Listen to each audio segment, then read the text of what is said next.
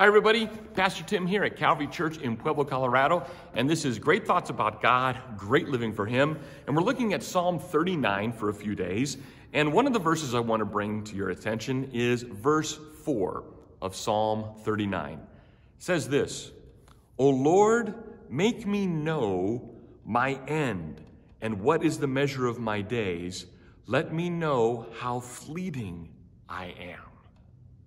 What a strange request of God in a moment of praise and prayer. Lord, let me know that I'm not going to continue forever. Let me know that one day I'm going to die.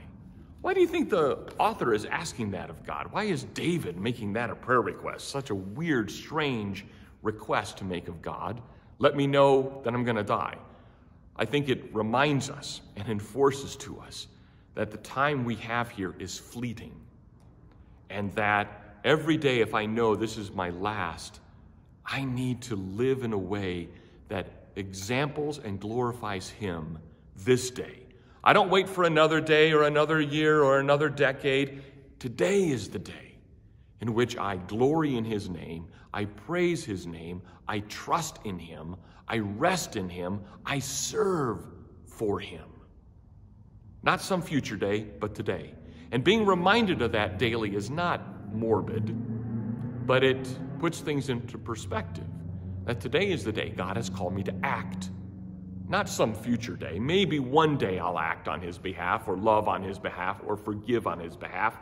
Today's the day I need to love on His behalf, forgive on His behalf, serve on His behalf. Today. And I think that's a good thing to remember. So, throughout the day, continue to think great thoughts about God and practice great living for Him by reminding yourself that we're not going to be here forever. That today is the day God's given me. What are you going to do with it? Bye.